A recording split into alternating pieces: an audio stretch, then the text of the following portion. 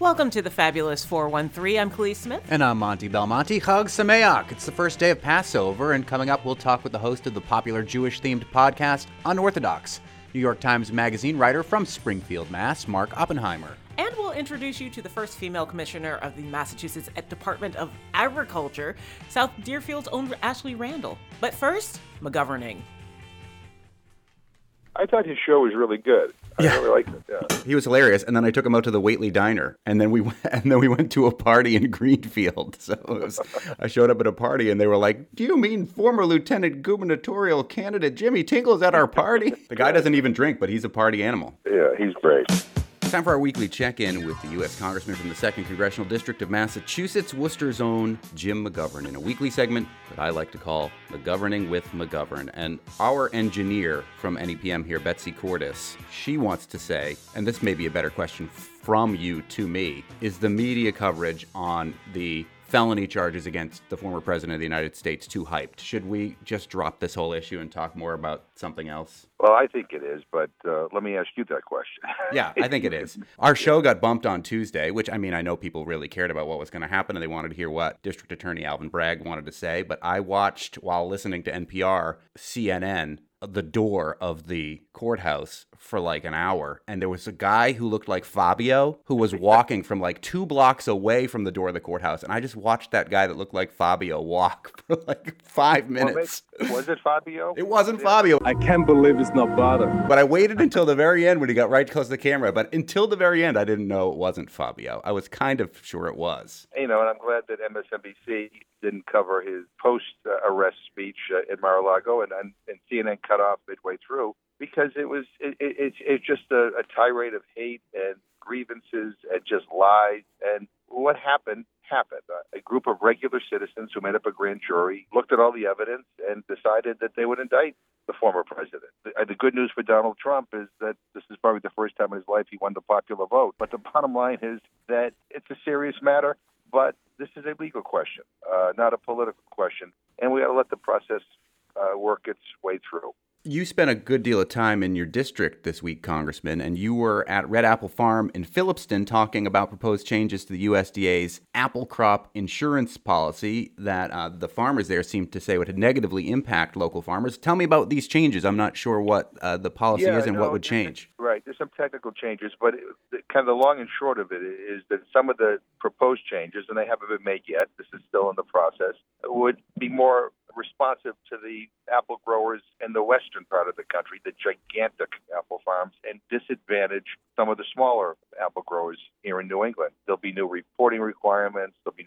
new criteria that might make it more difficult for them to get the coverage they need if a disaster were to hit. So it's complicated, but the bottom line is we want to make sure that our apple growers in New England get the necessary support they need if indeed disasters happen in this age of climate change. So it would make the process more onerous to apply for this insurance? More onerous, and some of the coverage that they have been getting would no longer be extended. So, well, this is bad because, I mean, even this year, I don't know how much people have been talking about this, but our mutual friend, Ben Clark, fruit farmer from Clarkdale Fruit Farm, says this is another year without peaches. Like, there was a weather event that happened that has essentially decimated the entire peach crop for this 2023 year. Right, yeah, we talked about it. There was a cold snap, and that just messed everything up for the peaches. Ben Clark was there, and as always, very eloquent and very persuasive, but there were some other apple growers as well. And so what we're going to do is we are working with them. We're putting a letter together to the Secretary of Agriculture, kind of outlining the concerns, and we are going to try to push back and to make sure that whatever ends up being decided, that we're not just thinking about the big mega farms, that we're thinking about the medium and small farms, the family farms that are represented here in New England. And so I think we'll be able to have some sway on this. And even it was a good meeting, and I get to have some apple cider donuts and coffee, and it was wonderful. Any meeting that ends like that is I know. great. But look, our farmers, they work awfully hard. We have some unique challenges here in the region. We need to make sure that their voices are represented in Washington, and that bureaucrats, the USDA down in Washington, however well-intentioned, don't do things that disadvantage them. We want to keep our farms going strong here. Additionally, in your district, Congressman Jim McGovern, McGoverning with McGovern here, you spent some time in your hometown of Worcester. And now I've often introduced you as the ranking member of the Rules Committee. And I didn't even know this committee existed until I saw you tweeting about it. But you are the co-chair of the Congressional Robotics Caucus. Yeah. And you went to WPI, Worcester Polytechnic Institute, and talked with some of these big robotics companies, Mass Robotics, Boston Dynamics. What was it that they were showcasing for you as the co-chair of the Congressional Robotics Caucus? They're working with a lot of different groups and businesses, trying to come up with ways to help deal with some of the challenges that are faced in our workforce.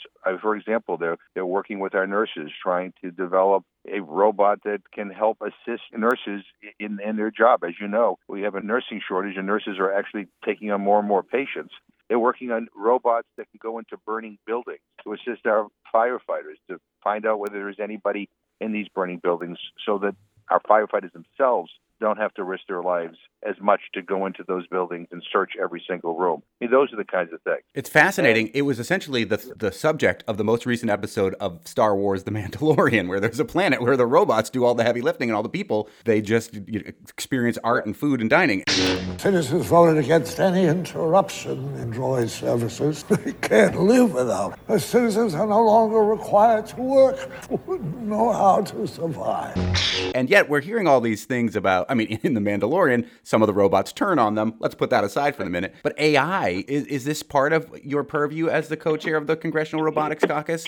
Because there have been some real concerns about how fast artificial intelligence is advancing, to the point where I think 1,000 AI programmers said we need to put the brakes on this. Yeah, so there's some AI involved in this. And one of the things that I feel very strongly about, and one of the reasons why I want to be on this caucus, is because I want to be able to help influence some of the debate. For example, when we talk about, robots for military use, for example, I'm really worried about the development of weapons, that rely on artificial intelligence to operate. I don't want that. We want to make sure there's always a man or woman in the loop before a bomb is dropped, but before anybody is killed. And so we want to make sure that as we have these debates, on how we can improve the quality of life for people in this country, that we're also weighing in on what we don't want. And robots and artificial intelligence can't substitute for human interaction, nor can they substitute for humanity. But there are uses that, like I just mentioned, that I think are things that we ought to pursue. Sometimes when you go to a supermarket, you see these robots that are cleaning the floor while you're shopping. There was like a Zamboni machine cleaning the floors right outside of White Lion Brewery yesterday when we were there. I never quite know what to do if I bump into it, but the bottom line, apologize. But the bottom line is that there needs to be a balance, and so this is the beginning of this debate. We want to do what is good, and we want to prevent what is bad. There's a couple follow-ups that we're still trying to get to, Congressman McGovern, from our listeners. One about First Light, which was leaking oil in their hydroelectric dam in Turner's Falls. I believe that's been solved, but then there's been developments in regards to the federal relicensing of that dam. Any follow-up? I know you spoke with Senator Joe Comerford about this last week. All I can say on that is that I'm working with Senator Comerford on that, and Natalie Blais, and trying to figure out how best we can make sure. Look, we want them to be a responsible member of our community. If we're going to talk about relicense with FERC, we need to get some assurances up front. And so that's kind of where we are. It's worth noting that not all of the stakeholders involved in these conversations with First Light have signed on to this potential new agreement, including the Connecticut River Conservancy, who's not signed on, and Carl Meyer, who's an environmental journalist and activist. There have been some concessions made that seem like they may be taking the river in a positive direction, but there are some reservations from some major stakeholders still. And I think we need to hear all the reservations, and we need to take them all into account, and we need to make sure we proceed in a way that actually puts the community and the environment's interest first and foremost. Any follow-up on the Leeds VA story where supposedly there were a bunch of trees cut down and fences put up, restricting access to walking trails? So what I'm told is that the VA is kind of putting the finishing touches on a security perimeter fence for the Leeds campus. And unfortunately, the installation of the fence, coupled with the installation of some parking surfaces, required the removal of roughly 75 trees throughout the campus. And what I'm told thrilled is that the VA is now partnering with UMass to develop a plan to replant the roughly 75 trees over the next couple of years, and some of the replanting will begin this spring. Any reason given why there would need to be heightened security at the Leeds VA to this level? I couldn't get that answer locally, but I am trying to find that out maybe from the national office. My expectation is that there's heightened security over any federal facilities these days. I mean, and I think, when you see the proliferation of gun violence and, other things happening, that some of that is understandable. On the other hand, this is part of our community. There needs to be a little bit more transparency as to why some of these things are happening. We talk a lot about food and how great food and farmers and restaurants are in our area, in your district, and just outside of the 413 in your hometown of Worcester, you spent some time with one of the most famous cookbook authors, Mark Bittman, who's also done a lot of great work towards food justice and advocacy with his writings in the New York Times for many years, his podcast, and you were working with Worcester chefs. Tell us about what went on with which Worcester chefs and author Mark Bittman. So we had a number of local restaurants and their chefs on display. They basically prepared food for an event that featured Mark Bittman, where he talked about a whole bunch of stuff and took questions from the audience. I love Mark Bittman. I mean, for a whole bunch of reasons, not only because of his incredible cookbooks and his writings and his columns, and he's got a podcast, but he connects all the dots. I mean, all the stuff that we talk about, when we talk about connecting the dots, it's not just about food, it's about nutritious food. It's not just about nutritious food, it's about, where the food comes from, how we treat our farmers, how we treat our farm workers, how we treat the soil, how meat is raised. And he views food as nourishment, not as profits. That's much of the focus of his message. I think he's somebody that we need to listen to and be inspired by and kind of take his direction, because that is really the way that so much of the food movement in Massachusetts is moving toward. I mean, we're not there yet, but, increasingly more and more farms that you visit are paying attention to the soil, the type of farming, that they're engaged in the debate on the climate crisis. Farmers are concerned about how they can afford to pay their workers a decent wage while not jacking up the price of food for regular people. And, we need to have that debate as we have this farm bill. Farm workers who work awfully hard, work harder than I do, need to. That's for sure. Need to make a decent living and need to have benefits and need to be able to put their children in daycare, all that kind of stuff. But it was a great evening and it was a lot of fun. And one of the great things about being involved in this issue is getting to know people like Mark Bittman, who I just think, in addition to all the wonderful things I just said about him, is a decent, good man. Yeah, and then you get to go eat delicious food from delicious, we had talented chefs. We had every kind of food you can imagine. It was wonderful. Congressman Jim McGovern, as always, thank you very much. And if you have a question for the congressman, we talk with him every Thursday. You can email us at thefab413@nepm.org or shoot us a text, 1-800-639-9120. Thank you, Congressman. And thanks for Saturday night, that incredible event at the Shea Theater with Jimmy Tingle to benefit the Franklin County Community Meals Program. That was a wonderful night. A lot of people are grateful that you did that. It's going to help a lot of people. And it was great to see Jimmy Tingle, and he was brilliant as usual. Anyway, but thank you for that, and have a good rest of the week. Thank you.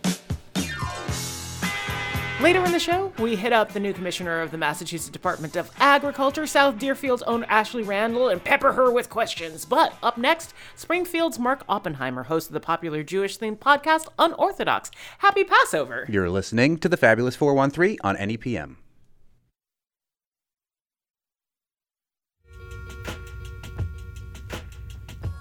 It's Passover, Hag Sameach, and we're pleased to welcome, in the seat we kept open for Elijah, Springfield, Mass's Mark Oppenheimer. From his website, he's a father, a husband, a dog owner, a challah baker, not in order of importance. From 2010 to 2016, he wrote the Beliefs column about religion for the New York Times.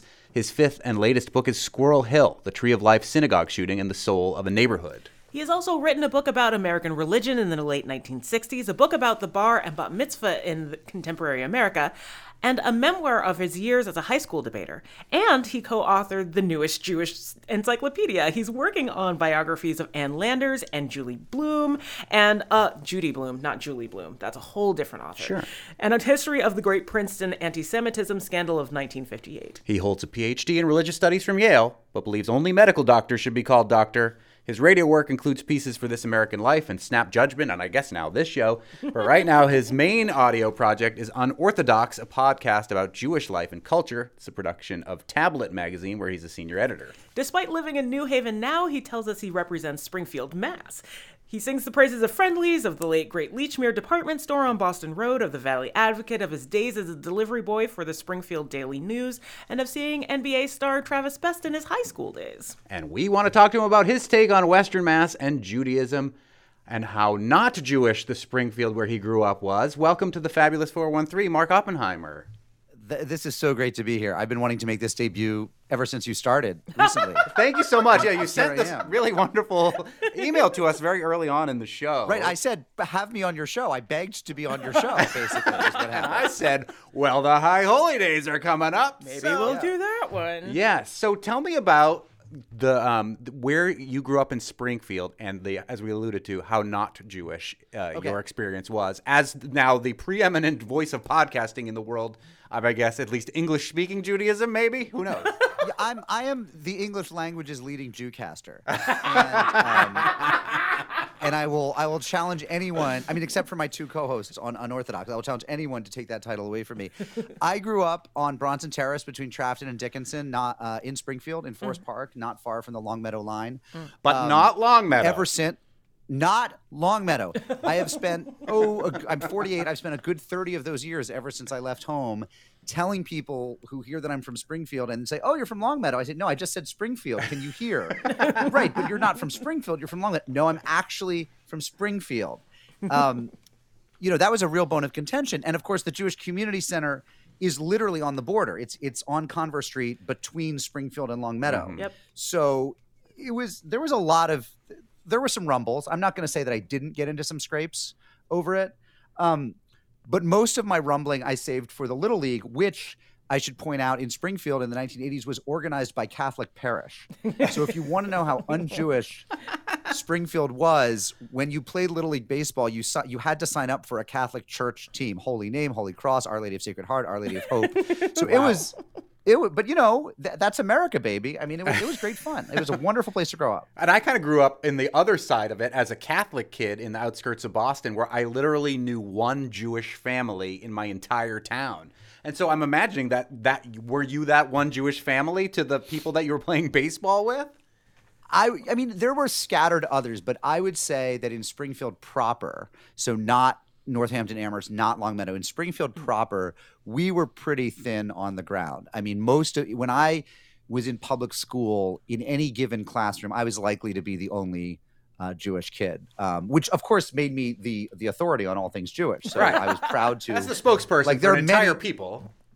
Exactly. There are many people who believe false things about Judaism because they asked a 7-year-old Mark Oppenheimer, what does this mean in Hebrew? And I don't know, but I'll make something up.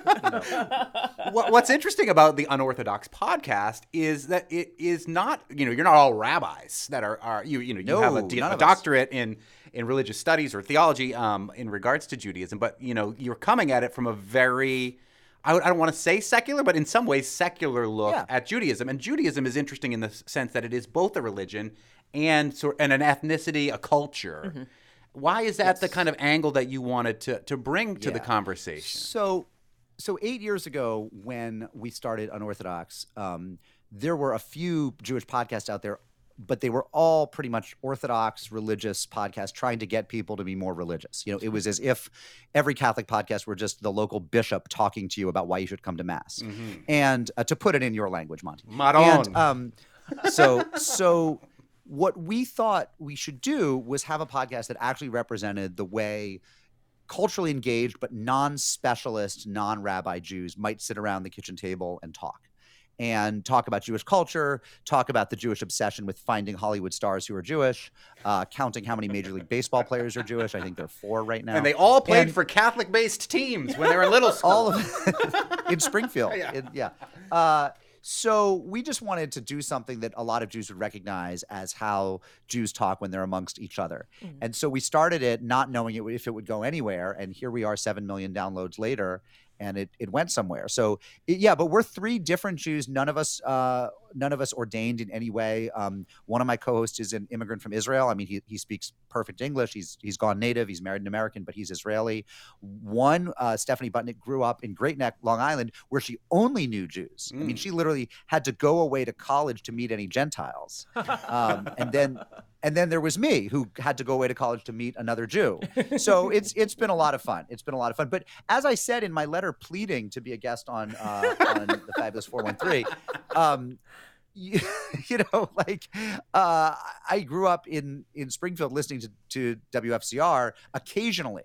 But, back then it was classical music. It still is. It still is for 6 hours a day. And we love those listeners. Can I say? Yes. Can I say, by the way, so I'm up, I still listen to it when I'm up visiting my parents who still live in Springfield. God bless you, because it's actually it was the only ecosystem in the country, the only terrestrial radio ecosystem where you could hear the great classical music of the great Western art music, as well as jazz, as well as other traditions, great music. And I actually think it's a huge loss that so many public radio stations have decided music is not part of their DNA. So bless you guys for keeping it up. Agreed. Yes. So, the thing about cultural Judaism, especially as a Gentile whose favorite holiday actually is Seder. So how do we go about getting ourselves invited to our friends' Seders? Yeah. Did we miss yours yet last night? Because Are you hungover from the 4 glasses of wine? I don't have ins anymore, and I'm too awkward to ask properly. So how do I do this? Okay, so here's what you do. I'll give you the pro tips, the life hacks, as it were. First of all, you were invited to mine next year. So if you put, I'm not going to remember because I have 5 kids. I'm busy. But if you go on the great wide web and find out when Passover 2024 is, and make a note like 1 month out, bother Oppenheimer about his Seder. You're invited. We would love to have you. But honestly, the other thing is, if you reach out to any local rabbi and say, I'm a Gentile ally. I like to call you guys allies. I am a Gentile ally, and I want to go to a Seder. I want to, I love it as a holiday. I want to be with my Jewish friends. Can you hook me up? Most rabbis kind of have a little mental note in their brain of which of their congregation's members have a few extra seats around the Seder table where they can absorb some people. So that's what you would do, I think. Call Justin David at the synagogue in Northampton. Congregation B'nai Israel in Springfield. Full disclosure, or the guys. Rabbi Justin David, I call him my rabbi, even though I'm a Gentile. And I was like, Rabbi, come on the show on Thursday. And we'll talk about Passover. And he said, I can't. There you go. Because it's Passover. Because it's Passover, right. Unlike a heathen like me. Or, Amy Walk down there at Bethel in Springfield. I mean, just call a rabbi and say, I want to get in on some of that good 4 glasses of wine action. Yes. And a little teaser for tomorrow. We will be tasting kosher for Passover wines if you haven't gone through all of the Seders that you may be going through on the show in our Wine Thunderdome tomorrow. Indeed. Is there a gender-neutral term for mitzvahs now? I thought that there was, but I might be wrong. You mean like a bar mitzvah and a bat mitzvah? Yes. And the bar would be for right. So boy identifying and bot for girl identifying. Right. And yeah. Keep in mind, right. So this is the rite of passage that a 12 or 13-year-old young person goes through to have access both to adult responsibilities and obligations, but also privileges in Judaism, like the privilege of fasting on Yom Kippur and being hungry for 24 hours. So the terms, which are Aramaic, actually older than or about as old as Hebrew, but it was actually the language Jesus spoke. Bar mitzvah would be son of the commandment. Bat mitzvah, daughter of the commandment. You're hearing 2 gender-neutral variations now. One is using the plural, b'nai mitzvah. B''N''A', B'nai mitzvah, which means really sons of the commandment, but it really is used as children of the commandment. Like so congregation, sort of B'nai Israel in Northampton, which we just mentioned. Right. You are one smart Gentile. So thank you. And I don't say that lightly. So the B'nai is kind of like the they them of Hebrew, though it still is masculine. The other one you'll see, and this is just an invention, is B'', and you're seeing that my synagogue has a bar mitzvah coming up. And so that's one you're getting more and more. I think that's going to win in the end. Cool. You've also been invited by Jill Kaufman to Seder tonight, Khalees. She was listening to this segment. The New England Public Media reporter Jill Kaufman just texted me saying, please tell Khalees to come tonight. She's making matzo balls right now. Khalees, you have to go. See, here's the thing. When people invite you, they really want you. And a Seder's not complete unless you have to pull up an extra chair at the last minute. So That's so I great. think you should go. We're speaking with Mark Oppenheimer, who is the host of Unorthodox, the #1 Jewish podcast in the world, and also who has a newsletter at markoppenheimer.com. And your podcast is amazing. And the one about Passover that's the most recent is actually one from 2020 when people had to shelter or, socially distance for Passover and their own Passover Seders.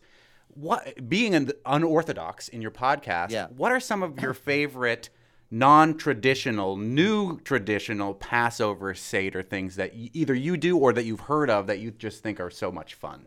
Yeah, so one of the classic ones, and we don't do this just because I'm an old fuddy-duddy and, I don't innovate. I just do what I've always been doing. But over the last few decades, a lot of people have begun adding an orange to the Seder plate. And that is seen as a gesture for putting an orange, next to the horseradish and the shank bone and the other traditional things on the Seder plate. And that is a gesture toward gender equality, both, in terms of sex, but also in terms of sexual orientation. And the urban legend is that a rabbi once said, there'll be female rabbis when there's an orange on the Seder plate. Ha ha ha ha. Like that could ever happen. So then they started putting an orange on the Seder plate to sort of say, see, anything can happen in Judaism. So you get the orange on the Seder plate a lot. You also get, like this year, some people were setting an extra seat at the Seder in honor of Evan Gershkovich, the Wall Street Journal reporter who's been taken hostage by Russia, by the Russian authorities. Every year kind of people will do a different thing. There'll be a kind of a trend that goes around of setting an extra empty seat for so-and-so or putting something on the Seder plate for people suffering in Ukraine or whatever. So the thing about the Seder is there is a core there of things you have to do, but a lot of it is optional and flexible. So you can you can insert any reading you want. I mean, you have to tell the story of leaving Pharaoh's Egypt for freedom, but you can add other stories as you will. So it's a kind of wonderfully flexible ceremony. Since this weekend is kind of the confluence of Ramadan and Passover and Easter, going back through your back episodes, you have an episode about kosher ham, and I just had questions. So if you could, just generally, what even is that about? Okay, so that's I love it. This is such a geeky question. This is the kind of thing our Jewish listeners write in about. So because of obviously the Bible, the Torah, the Old Testament says you cannot eat. Among the animals you can't eat is the pig, is swine. So you can't eat ham. But what about ham that's created in a petri dish, right? What about food that's grown rather than killed? Is that really a ham? So there are people who are trying to develop kind of fake meat that is actually ham, but is not from a pig. It was never a pig.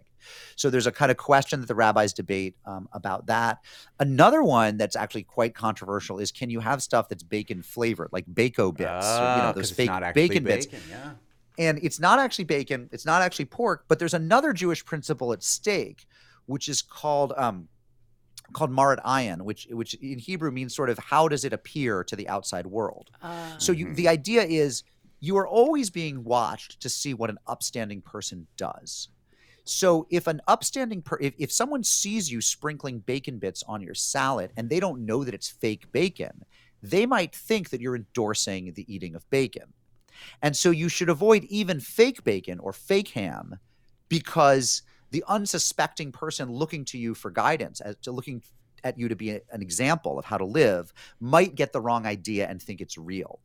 And so even if it's fake, there are people who say it's not kosher. So but there will be no definitive answer on this. The rabbis will fight about this for the next 5 millennia. Springfield's Mark Oppenheimer, who now lives in New Haven. We hope to make you can you be our Jewish correspondent? I would like to be your Southern I-91 correspondent. I love it. Could I do that? Can you give us very Jewish quickly, also. before you, favorite New Haven pizza place? We're trying to find the best pizza in the 413. Oh, Yeah, Moderna. well, good luck. Moderna, is that what you said? Yeah. Modern. Oh, modern. On Yeah, State modern Street. pizza. Okay. On State Street. Yeah, all right, great. That is great to know. Springfield's Mark Oppenheimer, host of the Unorthodox podcast, and his newsletter, markoppenheimer.com, chiming in on Passover. Chag Sameach to you, Mark. Thank you so much. Chag Sameach to you both. Happy Passover. Thank you so much. Sure. Thank you. Coming up, the new commissioner of the Massachusetts Department of Agriculture, South Deerfield, Ashley Randall. You're listening to the Fabulous 413 on NEPM.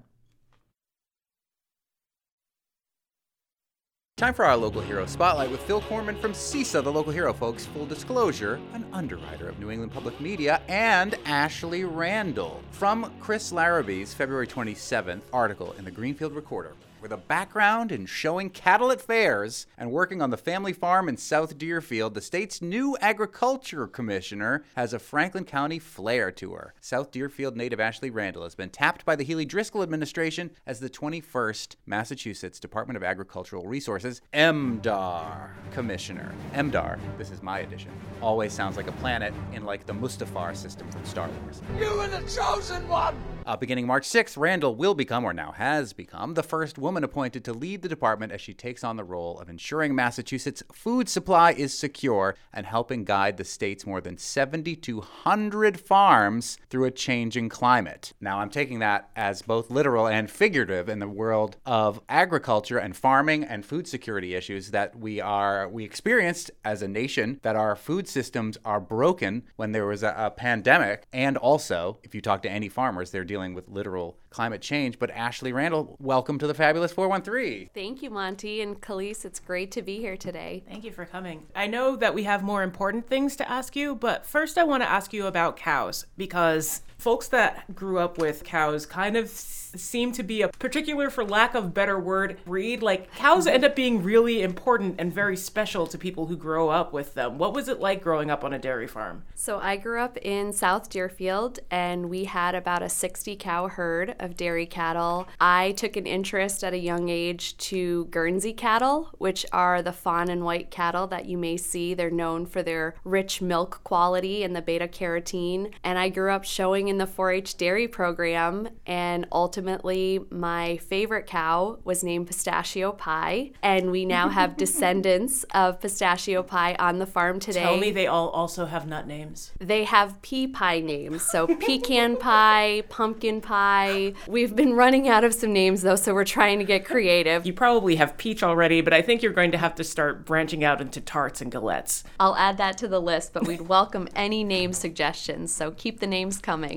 Our engineer says pudding pie. We have not had a pudding pie. Well done, Betsy Cordes. Is your family farm still operational in South Deerfield as a dairy farm? So we do have cattle still in Deerfield. We have about 40 head of cattle, and our focus now is really on the genetics side and our breeding program more than the milk production side. What do you mean by the genetics of it all? So we still show our dairy cattle. So with the genetics program, we're looking to build the perfect cow, basically. Whoa. And Pistachio Pie was actually supreme champion of the World Dairy Expo, which is similar for people that have dogs to the Westminster Kennel Club Dog Show. Wow. I don't think you could have made that sound more Star Wars than you just did. Exactly. I knew it, MDAR. Otherwise, a mature clone would take a lifetime to grow. Now we can do it in half the time. I see. Now you're dealing with the state government in regards to these agricultural issues. And speaking of dairy, which you grew up on this dairy farm, there is a dairy tax credit in Governor Healy's new budget, increasing the statewide cap from $6 million to $8 million to protect the state's dairy farmers from fluctuation in wholesale milk prices. What's your take on that part of the budget, and is that helpful to dairy farmers like your family was? So we have about 110 dairy farms left in Massachusetts across the state, and we hear from many of the farmers how instrumental the tax credit has been to keep them in business. With rising costs of production, we know that it's harder than ever to break even or even to make a slight amount of money from farming, and particularly dairy farming. I know that the dairy community has welcomed this, and are very appreciative of the Healy-Driscoll administration advocating on their behalf for this increase. Last year, every month was triggered because the costs of production were higher than what the farmers were making for their milk. The reason this tax credit is so important is that if you're a dairy farmer and you're selling your milk wholesale, you do not decide the price for what you sell your milk wholesale. So because you cannot decide it, you are stuck oftentimes for months or years losing money on every hundredweight that you're selling, and you have no choice. So the tax credit in Massachusetts keeps these farms going through the months and the years where they're not getting paid enough since they can't charge what they need to charge. Well, that brings me to the federal government and the USDA. So is it fair to say that MDAR, Mass Department of Agricultural Resources, is the state version of USDA? Yes, that's correct. So then what is your relationship with USDA when it comes to things like advocating for differences in fairer pricing when it comes to, say, dairy or other supports from the federal government? So we have a close working relationship with USDA mainly through their grant programs, and we've been able to leverage several grant programs in recent years. For instance, through their Farm and Ranch Stress Assistance Network, we were able to establish the first ever mental health program at the department. We were also able to leverage $7.5 million in funding last year to work with underserved farmers, whether that is women-owned businesses, veteran-owned businesses, BIPOC-owned farms. We were able to contract with them to be able to allow them to purchase food from underserved farms to then distribute to underserved communities across the state. Jill Kaufman from the NEPM News Department has a question in regards to the USDA and how MDAR and its new director from South Deerfield originally, Ashley Randall, collaborate. She says, we know that the federal farm bill has a significant amount of money for technical assistance to help Mass farmers learn and adapt drought mitigating practices like low-till and no-till practices and how to engineer efficient watering systems. How does the state of Mass work with the funding stream? Are farmers making requests? Are there enough trainers? And will this money go back to the feds if it doesn't get used? We're very mindful of being able to utilize that funding. And I would add that we've been able to utilize some of the funding through ARPA and the federal dollars through COVID that came through USDA for our Food Security Infrastructure Grant Program, which Governor Healy filed this year to make a permanent line item. This year, the program also funded drought-related projects after last year with that devastating drought that many of our farmers had to weather. So we're mindful of the USDA programs and how they align with our current state programming. And anytime we see an opportunity to leverage those funds, we're taking advantage of it for our farmers. And do the farmers apply for it? And do we lose the money if it doesn't get used? The farmers do apply for the programs. Many of our grant programs are overprescribed at the department. There is a lot of demand, especially coming out of COVID and with climate change impacts. We're seeing more farms that really want to be able to adapt and mitigate. If we don't utilize those federal dollars,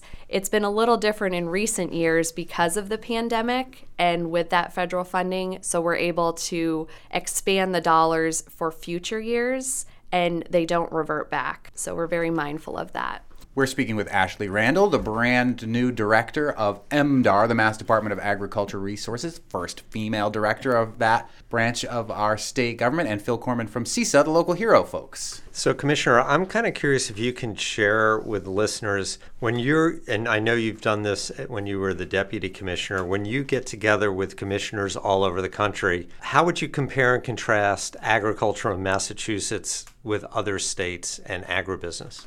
One of the advantages I would say we have in Massachusetts is our farmers are very resilient and adaptive, and they're also mindful that we have the advantage of 7 million consumers in the state. We're known for our direct-to-market sales. We consistently rank in the top 5 in the country. So when I talk to colleagues in the Midwest or the Western states where it's really big ag, as they say, I feel that we have a unique advantage in that many of our farms are creative and looking to be more resilient and adaptive in terms of what their business operations look like. Speaking of new things, there's been an announcement through the Healy-Driscoll administration that we're getting a rural affairs director. How is that office going to interact with your office at MDAR? My understanding is the Director of Rural Affairs will really be a circuit rider to all the agencies across the state. And I'm really excited about that because the majority of our farms are in rural communities. We certainly have a strong urban ag sector that's growing, but when it comes to the unique needs and challenges that are faced by our farms in rural areas, I really see this as a partnership with the new director, and I'm excited to be able to work with them to find ways to further support our farms and food system producers in rural communities. Coming up, more with the new commissioner of Massachusetts Department of Agriculture, South Deerfield, Ashley Randall, and CISA's Phil Corman. You're listening to the Fabulous 413 on NEPM. Speaking with Phil Corman from CISA, the local hero folks, and Ashley Randall, the new commissioner of Massachusetts Department of Agricultural Resources. We got it right, finally. So most of the farms in Massachusetts are in rural spaces, and that is very important. But I just moved to Springfield, which is a food desert. So I'm curious about what urban agricultural initiatives you have going in this administration. So in 2015, the department actually launched an urban agriculture program, and we have a grant program to help with community gardens as well as access to land and helping to pay for some of those costs of land. We often see in urban communities such as Springfield or Worcester, amazing productivity on even a quarter acre of land. So not a lot of land is needed if we're able to provide the support in some of the communities that want to have an urban farm started. I know here in Springfield, Gardening the Community is both an urban destination and also a great spot for youth to become involved in agriculture, which is something that we're looking to do more of across the state because we're trying to build that next generation of food and ag leaders. And I think that Gardening the Community has set a great example in the work that they're doing. Liz Ogilvie is amazing. Liz Ogilvie, shout out.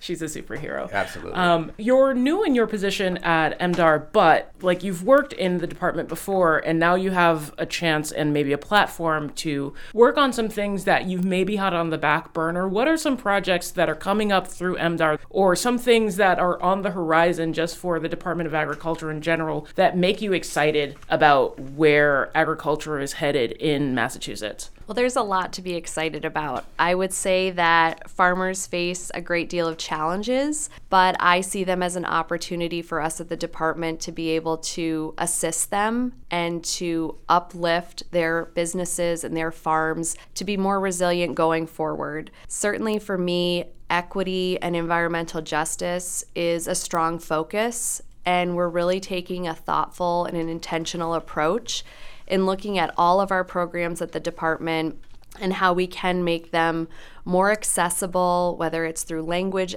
access services or through one-on-one technical assistance to farmers that maybe haven't interacted with the department before, and being able to make sure that everyone is at the table and has a voice in those conversations as we're advancing agriculture. I'd also say that youth programming and youth development is an area that we haven't really focused on at the department previously. And if we want to build that next generation of leaders, I think that it's really important for us to continue to partner and work with the agricultural high schools in the across the state, as well as the 4-H and FFA organizations and youth development. So those are just a few of the areas. And I'll also just mention a shout out to CISA. The buy locals are a partner in our work. And it's really important that if we want to continue to move mass agriculture forward, we build that strong network with the buy locals because they have those connections in the communities, whether it's schools or restaurants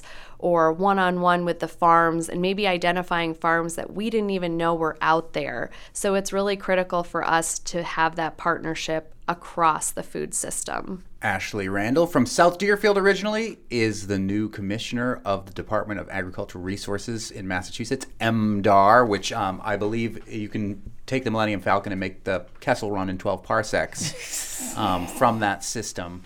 You, as we mentioned, are the first female in this role in an historic administration in the Commonwealth of Massachusetts with the Healy-Driscoll administration. How does that factor into your stepping up into this role? And was it a surprise? Was the timing a surprise to you, being put into this position by the Healy Driscoll administration, despite the fact that you were the deputy commissioner for 4.5 years? I can say that I'm extremely grateful and humbled by this opportunity. I've said it before, and I've been saying it a lot over the last month, that it really is a privilege of a lifetime. And I recognize it as a privilege because I get to advocate on behalf of all of our farmers and food system members across the state. And I'm really excited to work with the Healy Driscoll administration and the team that they've built, because it is a very strong team, a lot of females in positions of power, and I think that's really exciting to see, and it's really inspiring. I know growing up, I would have loved to have seen more female leaders in agriculture,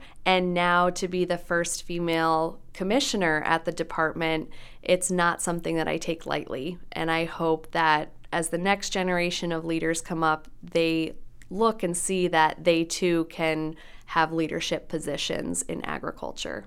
Ashley Randall from South Deerfield, from the fabulous 413, the new head of the Mass Department of Agricultural Resources, Commissioner Ashley Randall. And Phil Corman from CISA, the local hero folks who are partners with MDAR in trying to show people why it's important to support local agriculture. You can find out about all our local heroes here in the fabulous 413 if you go to buylocalfood.org. Thank you both.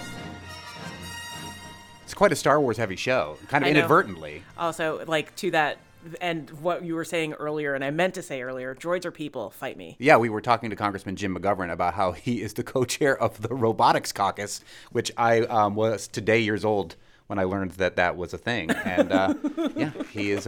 You're on the side that the robots aren't going to turn on us, that they're people, and that they'll ultimately be like C-3PO. Well, no. My belief is that in the world of Star Wars, which I have run games in because I GM sometimes. What does GM mean for non-nerds? Game master. Right. I run Star Wars games, but in that world, droids are people. They have their own language. They have their own autonomy. Like, they should stop it. Like, it's a clear parallel to slavery. Like, clear civil rights parallels. And I think intentionally so. So, like, I've had games where we've had to, like, stop play and, like, okay, so we're going to have a talk about how I, as a black woman, and your GM is here running this game. And I know you think you're doing this to be, like, part of the world, but, like, we're not having it. Droids are people. Yeah, I think you should watch the most recent episode of The Mandalorian that came out yesterday, too. Which also, there's the whole, like, robot uprising part of Lando, which might be the only good part of, not Lando, that was not that. The Han Solo movie, it should have been the Lando movie, but the Han Solo movie, which is the only good part of that movie. There was some other good parts, but I'm waiting for more of that, era Han Solo, and of course, the Donald Glover Lando. Well, now we really Star Wars nerded out right now. Look, I'm about to start Picard season 3 tonight too, so also do the Star Trek thing. I'll also say that the story about East Hampton and the use of the word ladies is a microaggression, which is now a national news story. We did get another text at 1-800-639-9120 from Tracy from Florence. Says, hello, I'm chiming in on the East Hampton School Committee's silliness. It's my understanding that a microaggression is defined loosely as something, statement, action, incident, that undermines members of a marginalized group such as a racial or ethnic minority. Marginalized groups, by definition, have no power. A group that can send a police officer to someone's home in the middle of the night has power. And for those who don't know, that is how Vito Perrone was notified that he had a job, like, after midnight by the police, which is weird in and of itself, which makes me think that there's more to the story for sure, and cannot be a victim of a microaggression. This action by a local school committee is an embarrassment. You get served papers to serve? Yeah. Huh. Why can't you wait till the morning? It's not like he's starting the next day. So I feel like this is going to be a story that continues to unfold. Yes, there seems to be a lot bubbling under the surface here, and hopefully some of it will come more to light as we go along. And I think if you want to continue to talk about this ladies' microaggression, you can text us at 1-800-639-9120. We also had that great conversation with Mark Oppenheimer about Passover, and it's Ramadan, and it's Easter. And if you're celebrating any of those things and you have an unorthodox or fun or quirky holiday tradition that you want to share with us. Like the fact that I serve rabbit for Easter. Tell me. Oh, that's... It didn't dawn on me how morbid that was. Only just now? Said it. I say it all the time. I'm perverse, so I serve rabbit for Easter. Yeah, and to each their own way. How do you prepare it? It depends on how I'm feeling. I've done it as cassoulet. I've done it as I love cassoulet. I've done it as Doro Wat, like the Ethiopian dish. Okay. I've done it in several ways. I've like roasted it with apricots, all sorts. If you do anything fun like that for any of the holidays or any holidays that we don't know about, let us know. 1-800-639-9120, or you can email us, thefab413@nepm.org. We'd love to hear it, because more holiday traditions, the better. I make carbonara. That's just about it. And there's nothing weird about that. Tomorrow in the Fabulous 413, back into the wine Thunderdome. We'll taste 2 kosher for Passover wines with provisions, and for Easter, we'll have a British versus U.S. Cadbury egg tasting with NEPM reporter Liz Roman. We'll chat with Michael League from the band Snarky Puppy, who are playing at UMass this Monday, and it's Live Music Friday with local bluegrass band Poor Monroe, who are playing at Gateway City Arts in Holyoke on Saturday. Our director is Tony, sorting the junk inbox done. Our engineer is Betsy. Brownies make it all better, Cortis. And babies make it all better, Cordis. Our technical team is Bart, practicing his ninja skills, Rankin, Kara, Formula One of Boxes, Foster, and Punk Rock Dubé. Musical thanks to Spouse, Happy Valley Guitar Orchestra, Jay Giles Band, Suitcase, Junket, Homebody, and The John Williams. I'm Monty Belmonte. I'm Khalees Smith. See you tomorrow on the Fabulous 413.